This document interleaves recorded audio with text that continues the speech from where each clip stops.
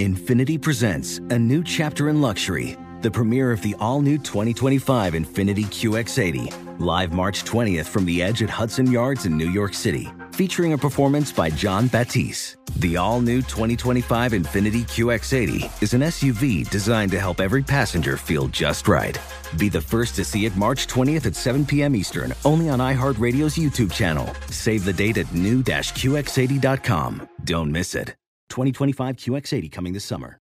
Did you know that most salads travel over 2,000 miles to reach your plate? But not with 80 Acres Farms. Their crisp salad greens and herbs are food less traveled, going from farm to store in days, not weeks. They stay fresher for longer in your fridge. My salad lasts all week long, which means less food waste and easy meal planning. Oh, and did I mention there's no need to wash these greens? Because 80 Acres Farms uses zero pesticides. Visit 80acresfarms.com to learn more and find their salads and salad kits at your local Harris Teeter. Are you ready to move your career forward? Make your comeback with Purdue Global and get college credit for your work, school life, or military experiences. With these credits, you may have already completed up to 75% of your undergraduate degree. You've worked hard to get where you are. It's time to get the recognition you deserve and earn a degree you'll be proud of. One that employers will trust and respect. When you take the next step in your life and career, make it count with Purdue Global, Purdue's online university for working adults. Start your comeback at purdueglobal.edu.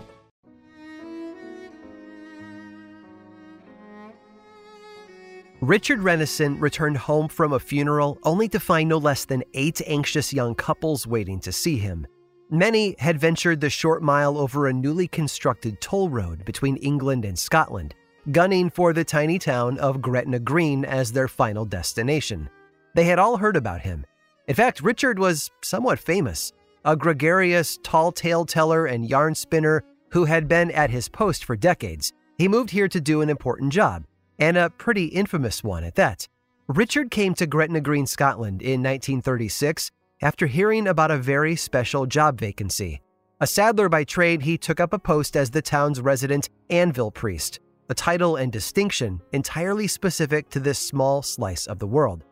All of these young couples were here to get married, and Richard was going to be the one to officiate. They had traveled over the border to see him, many of them in secret, and many quickly. This was often the nature of his work. To many, he was a hero. To others, he and those who came before him were a walking, talking loophole that defied the sanctity of marriage and was a thorn in the Church of England's side. The Marriage Duty Act 1695 put a stop to the marriages of small parish churches that were conducted by local clergy without the proper marriage licensing. A legal loophole was found, though, and the clergy, or those who said they were clergy, realized they couldn't be prosecuted for shotgun weddings, should they take place on the grounds of Fleet Prison. And over the years, these amounted to the thousands. A whole cottage industry popped up, and the church became horrified at the potential erosion of personal morals and the country's social fabric. These marriages often were without licenses or public announcements, performed under the radar, on the sly, and on the cheap. So in 1753, England passed a law popularly known as Lord Hardwicke's Marriage Act, or by its longer legal name, an Act for the Better Prevention of Clandestine Marriages. With the act, Lord Chancellor Hardwicke declared that marriages within the walls of the Anglican Church would now be marriage's only legal form in England and Wales. Essentially, to be legally recognized as wed, unless you were Quaker or Jewish, that is, a couple had to do so before the eyes of an Anglican clergyman. Scotland, though, was not included on this list. In fact, for all of England's recent stringency, Scotland had very lax laws around these things. Girls had to be older than 12 and boys older than 14, but no parental blessing was necessary. Enter Richard. Because the village blacksmith was historically one of the respected trades in the community, it made sense that these young couples would seek him out as their stand-in priest. A tradition was born, and he was number 4. Richard met with young lovers who came by day and night to carry out and consummate their affairs of the heart. All he needed from them was to be of age and have 2 witnesses to their union. His ceremonies were simple, quick, a few words exchanged, and the bang of a hammer clanging loudly to make it all official. He would then pronounce them man and wife before sending them on their way. By the time the laws changed in 1940, he had conducted over 5,000 marriages. That's an average of 357 marriages per year. But as evidenced on his arrival home from his friend's funeral that day, some seasons were busier than others. All in all, tens of thousands of couples have been married here and continue to flock to Gretna Green for the same reason today. We do a lot of things in the name of love. We put ourselves out there, we take chances, and we're asked to endure great tests of faith and courage. And hopefully, it's worth it. What's also true, though, is that love has a dark side, because where there's light, there's always shadow. Across the ages, for as long as we've loved and lost, we've had to sit with the darkness that love can bring. And for as long as we have been trying to figure out how to cure what ails us and cure what's within us, we have been trying to understand what love does not just do for us, but to us. Yes, love can heal, but it can also be deadly. I'm Aaron Mahnke, and welcome to Bedside Manners.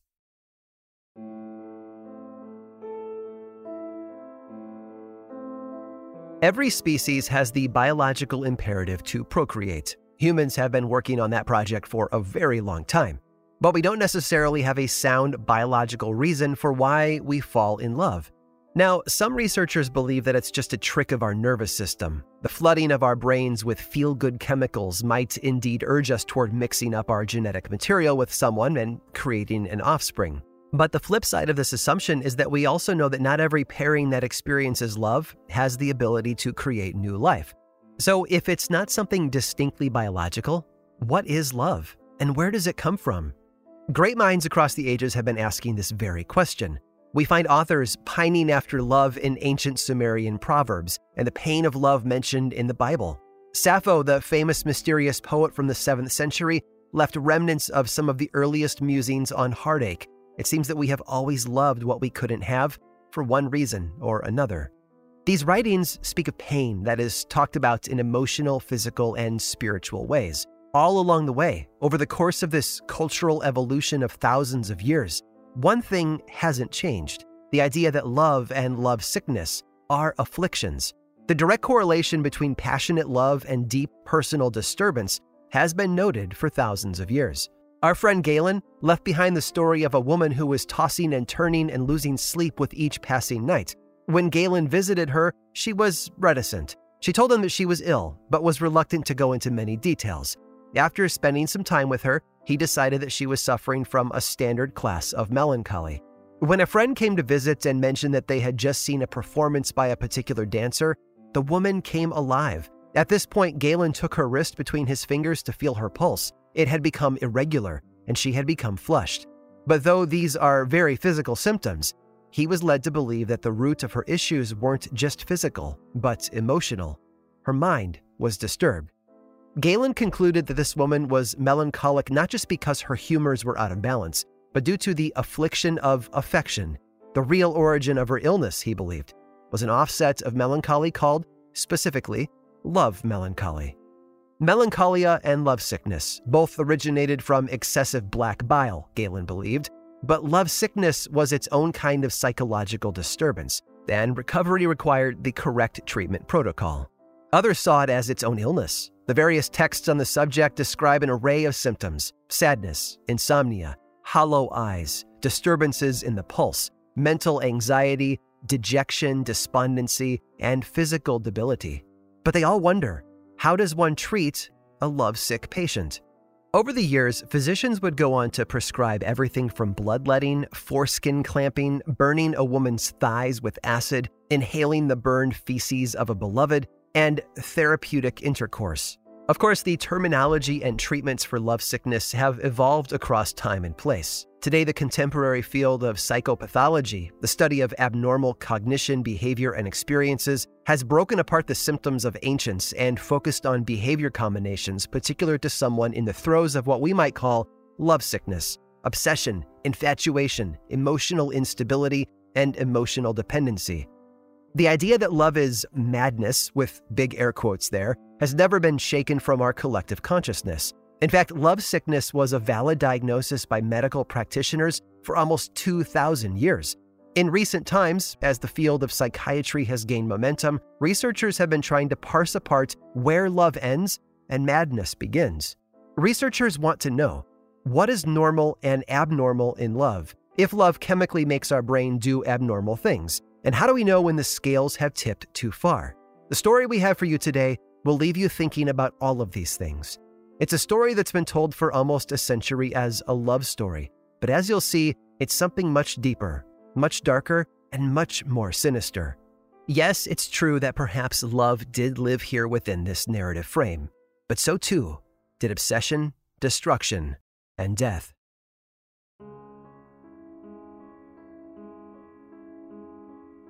First of all, I want you to remember Elena Miagra de Hoyos for who she was in life. She was a vibrant young woman who was part of a tight-knit Cuban-American clan with her parents, sisters, aunties, all living in Key West, Florida.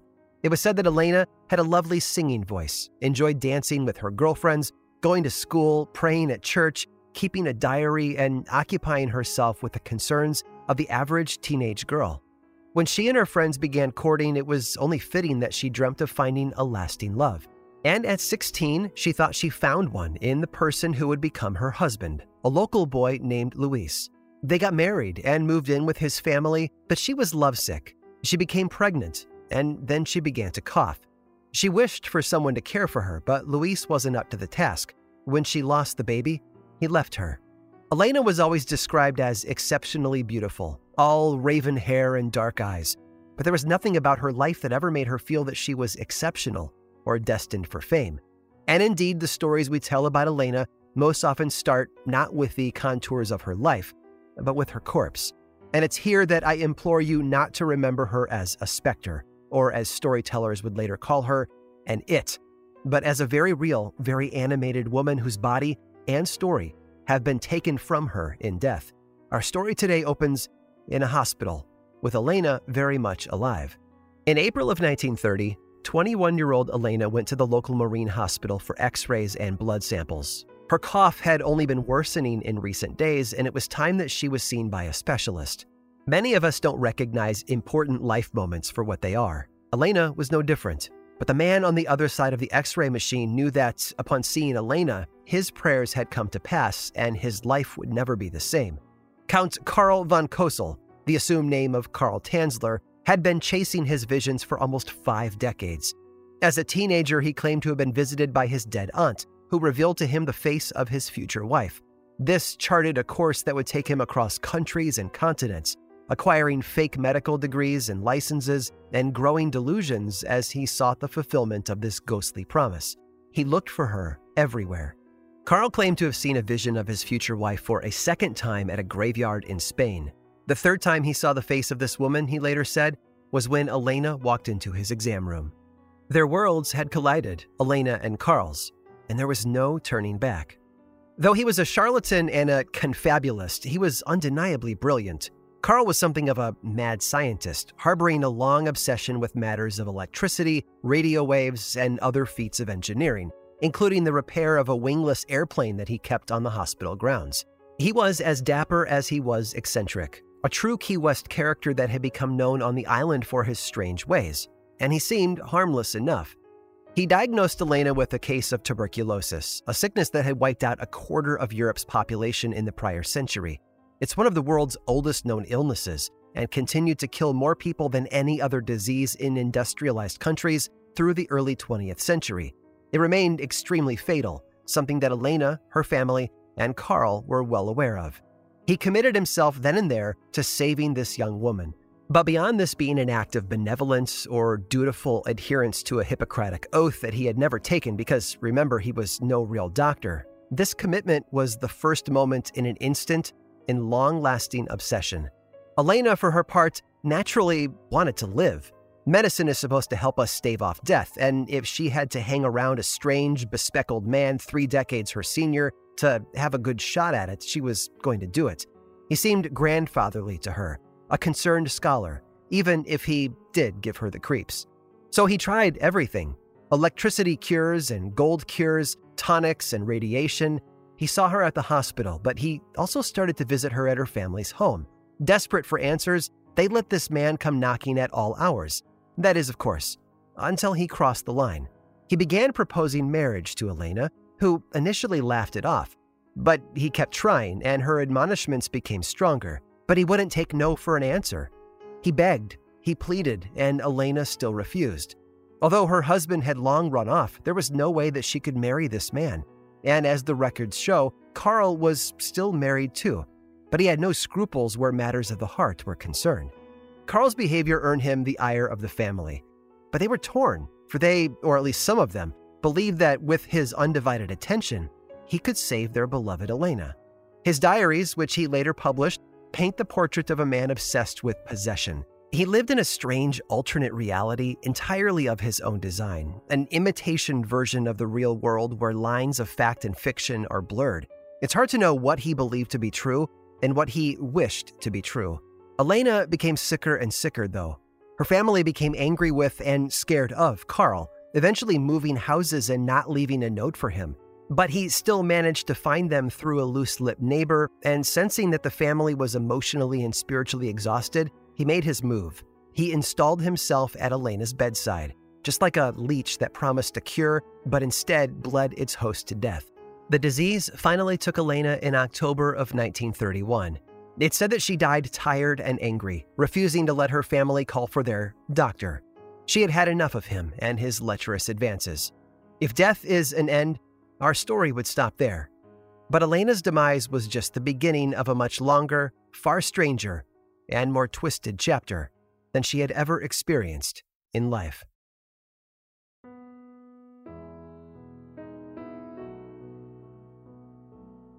Elena's death couldn't dissuade Carl von Kozel. In fact, it only encouraged him. When word arrived at his lab via her brother-in-law, Carl sprang into action. When he finally made it to her family's home, he immediately tried to electrocute her back to life. He wrote in his memoir that this was what many, perhaps most people, would call the end, but a strange kind of new life now began for me. Even though she was gone and her family was deep in mourning, Carl conned his way into their home. He offered to pay rent. They relented, so he moved into Elena's room and into her now cold bed. Our phony count also talked her family into allowing him to construct a beautiful stone mausoleum for their daughter, something much grander than they could ever have afforded themselves. They agreed and were justly horrified when it was revealed that he had engraved both her name and his name on it. He visited her every night at sunset, a long and limber shadow skulking through the graveyard. He would unlock the 3 locks he had installed on the door, go inside, and sit with her. He spoke of undoing the locks of the heavy casket and listening to Elena speak with him from her inner coffin. He wrote of hearing Elena singing for him, and one night, she finally asked him to take her home. Carl, who once claimed to have died and come back himself, believed death was truly only a state of suspended animation. So it's here that we now find him, supposedly under the direction of Elena, carting her body out of the graveyard in a child's wagon. He later claimed that this moment was nothing short of their great divine wedding march. That night, he brought Elena's corpse to his cottage and began to work on engineering her resurrection. Over time, he tried all different things. He soaked her body in tubs of chemicals, hoping her cells would saturate and she would waken. He weighed her. He zapped her. He injected her with vitamins, and he took cultures from her body for his microscope. And when her skin began to fall off, he replaced it with silk. When her eyes putrefied, he replaced those too. He sealed her leaking orifices with wax. He excavated larvae and sprayed her with perfume. He dressed her in a wedding gown and brought her to bed. Carl thought that he was working in secret, but rumors spread. People saw him frequently hauling chemical solvents, deodorizers, reams of silk and gauze to his home. He was a scientist and inventor, though, so who could say what he was up to? It was later rumored that late at night, neighbors would hear organ music wafting from the windows, with 2 bodies seen joined in dance. And this went on for 7 long years. One of Elena's sisters, Nana, had heard the rumors. She didn't want them to be true, but after a rash of break-ins at the graveyard, she insisted that Carl open Elena's coffin and show her that her sister was all right. Carl refused, but he did offer her something else. Carl brought Nana back to his cottage. He opened the door and led her inside. He had dressed Elena in jewels and brought Nana over to see her. According to his later writings, he was proud to show how well he had taken care of his beloved. Nana, though, was horrified. She couldn't believe her eyes. She thought that this had to be a doll. It couldn't be true. Carl's account of what transpired in their bedside conversation is inconceivable at best. Nana, he claims, just walked out and told him to put Elena back where he found her. "She has been under my care all of these years," he's said to have shot back. "I have paid all of her expenses. You forgot that I own the tomb and everything inside." He was subsequently arrested on the charge of desecrating a grave and spent a night in jail.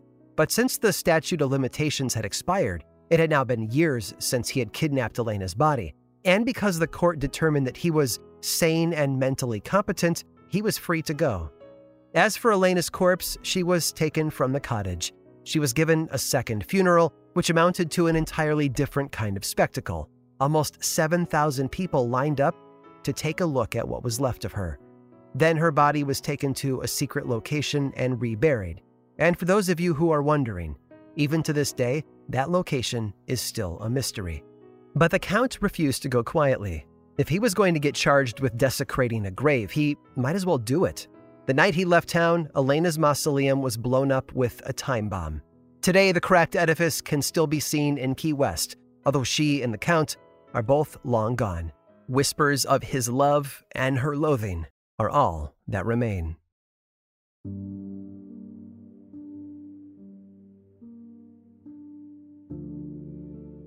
The story of Elena and Count von Cosel has gone down over the years framed as a macabre love story, when in fact it is nothing more than a nightmare. Elena was vehemently opposed to von Kosel's advances, and he took her silence by means of her death as consent. And recently, it's possible that an even more sinister epilogue has been uncovered. The folks in Key West claim to have made a discovery in an old pulp detective magazine in which a journalist was able to recover police records from the case. It was claimed that during renovations of von Kosel's home, bottles of potions and a confession note were uncovered. And in that note, the writer appears to be confessing to murder. Putting two and two together, one is left to wonder if the Count realized that if he couldn't cure and possess her in life, a fatal poisoning would help him secure her in death. Of course, one should be skeptical of these kinds of magazines. They look and tend to read like a tabloid. And those police records that could have corroborated any of these claims, it seems, have since been destroyed. Historians believe the missing records might be due to the lack of pre-digital age storage space.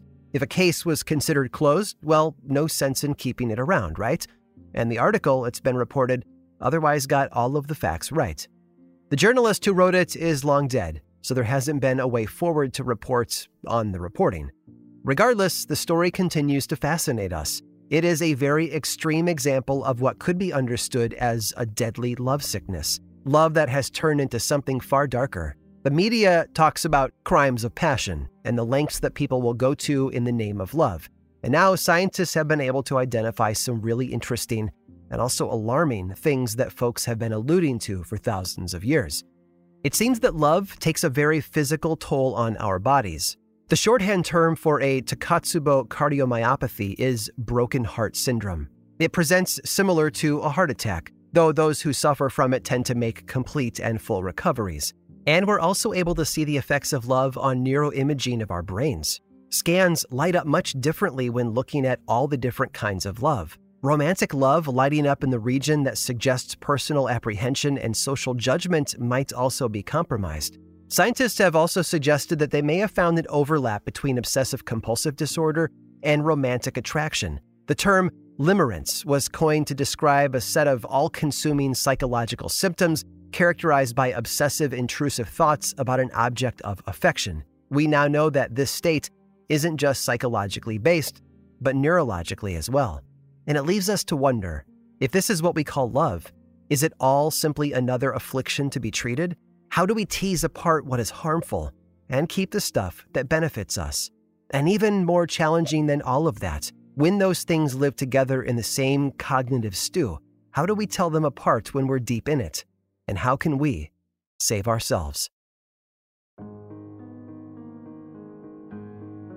Love, of course, isn't just something that happens to us. It's something that we as humans do. And love doesn't have to be in grand gestures, as Count von Cosel believed.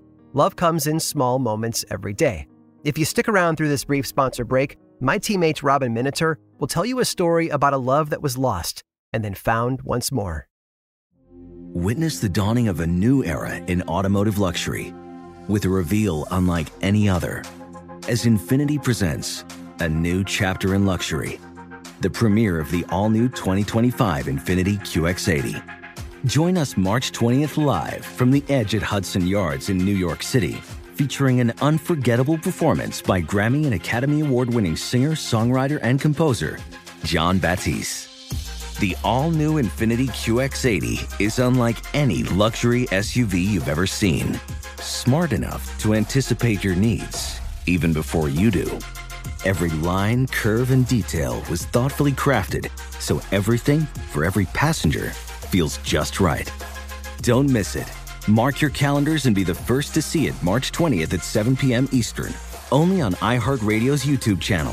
Save the date at new-QX80.com. 2025 QX80 coming this summer. Did you know that most salads travel over 2,000 miles to reach your plate? But not with 80 Acres Farms. Their crisp salad greens and herbs are food less traveled, going from farm to store in days, not weeks. They stay fresher for longer in your fridge. My salad lasts all week long, which means less food waste and easy meal planning. Oh, and did I mention there's no need to wash these greens? Because 80 Acres Farms uses 0 pesticides. Visit 80acresfarms.com to learn more and find their salads and salad kits at your local Harris Teeter. You're ready for a comeback. And with Purdue Global, you can do more than take classes. You can take charge of your story, of your career, of your life. Earn a degree you can be proud of and get an education employers respect. It's time, your time, not just to go back to school, but to come back and move forward with Purdue Global, Purdue's online university for working adults. Start your comeback at purdueglobal.edu.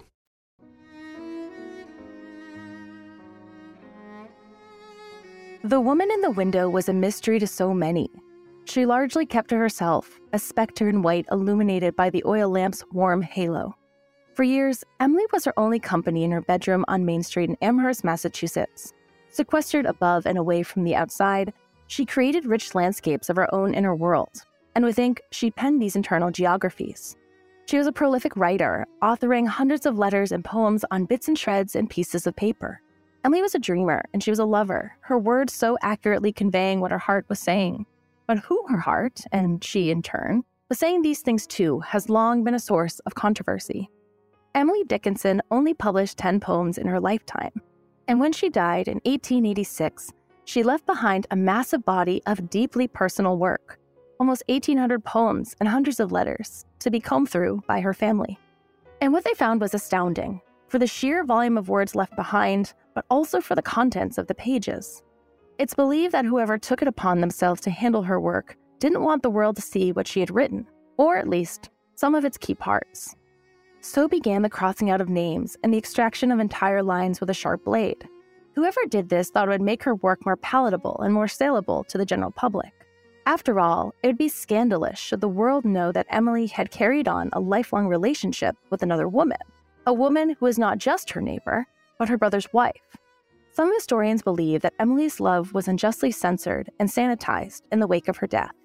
But in recent years, with some good old-fashioned detective work and the benefit of modern technology, historians have been working to restore the larger story of Emily and Susan's love and cement their story in the larger cultural mythos around Emily Dickinson. In the 1990s, scholar Martha Nell Smith got to work combing over Emily's original work. She carefully studied the impressions on the backs of the delicate, aging pieces of paper. And for the harder cases, she employed infrared technology to detect any alterations made to the documents. Using computer, textures and tones could be manipulated, pixel by pixel, restoring attempts at obliteration. Think of these tech detectives as restoration specialists, working painstakingly to uncover what others have long thought to be lost to our eyes. And it's in these letters that we find Emily's love and longing for Susan, written over the arc of 4 decades. They lived somewhat parallel lives, side by side in 2 separate stately homes. Their relationship stretched back into their early 20s and weathered the intervening years and everything they brought. It's been speculated that Emily had other entanglements, but the affection shared between these 2 women burned bright and lifelong. The exact shape of Emily and Susan's love may never be known to the world, but today we have a best guess at what it meant to them.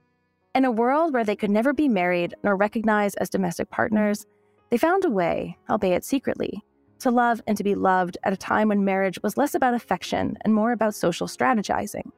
For all of the heartache and the obstacles that the years presented, Emily and Susan continued to find their way back to each other, separated only by society's scripts and a stone's throw. Grim and Mild presents Bedside Manners was executive produced by Aaron Mahnke and narrated by Aaron Mahnke and Robin Miniter. Writing for this season was provided by Robin Miniter, with research by Sam Alberti, Taylor Hagerdorn, and Robin Miniter. Production assistance was provided by Josh Thane, Jesse Funk, Alex Williams, and Matt Frederick. You can learn more about this show, the Grim and Mild team, and all the other podcasts that we make over at grimandmild.com. And as always, thanks for listening. Infiniti presents a new chapter in luxury, the premiere of the all-new 2025 Infiniti QX80, live March 20th from the Edge at Hudson Yards in New York City, featuring a performance by John Batiste. The all-new 2025 Infiniti QX80 is an SUV designed to help every passenger feel just right. Be the first to see it March 20th at 7 p.m. Eastern, only on iHeartRadio's YouTube channel. Save the date at new-QX80.com. Don't miss it. 2025 QX80 coming this summer. Did you know that most salads travel over 2,000 miles to reach your plate? But not with 80 Acres Farms. Their crisp salad greens and herbs are food less traveled, going from farm to store in days, not weeks. They stay fresher for longer in your fridge. My salad lasts all week long, which means less food waste and easy meal planning. Oh, and did I mention there's no need to wash these greens?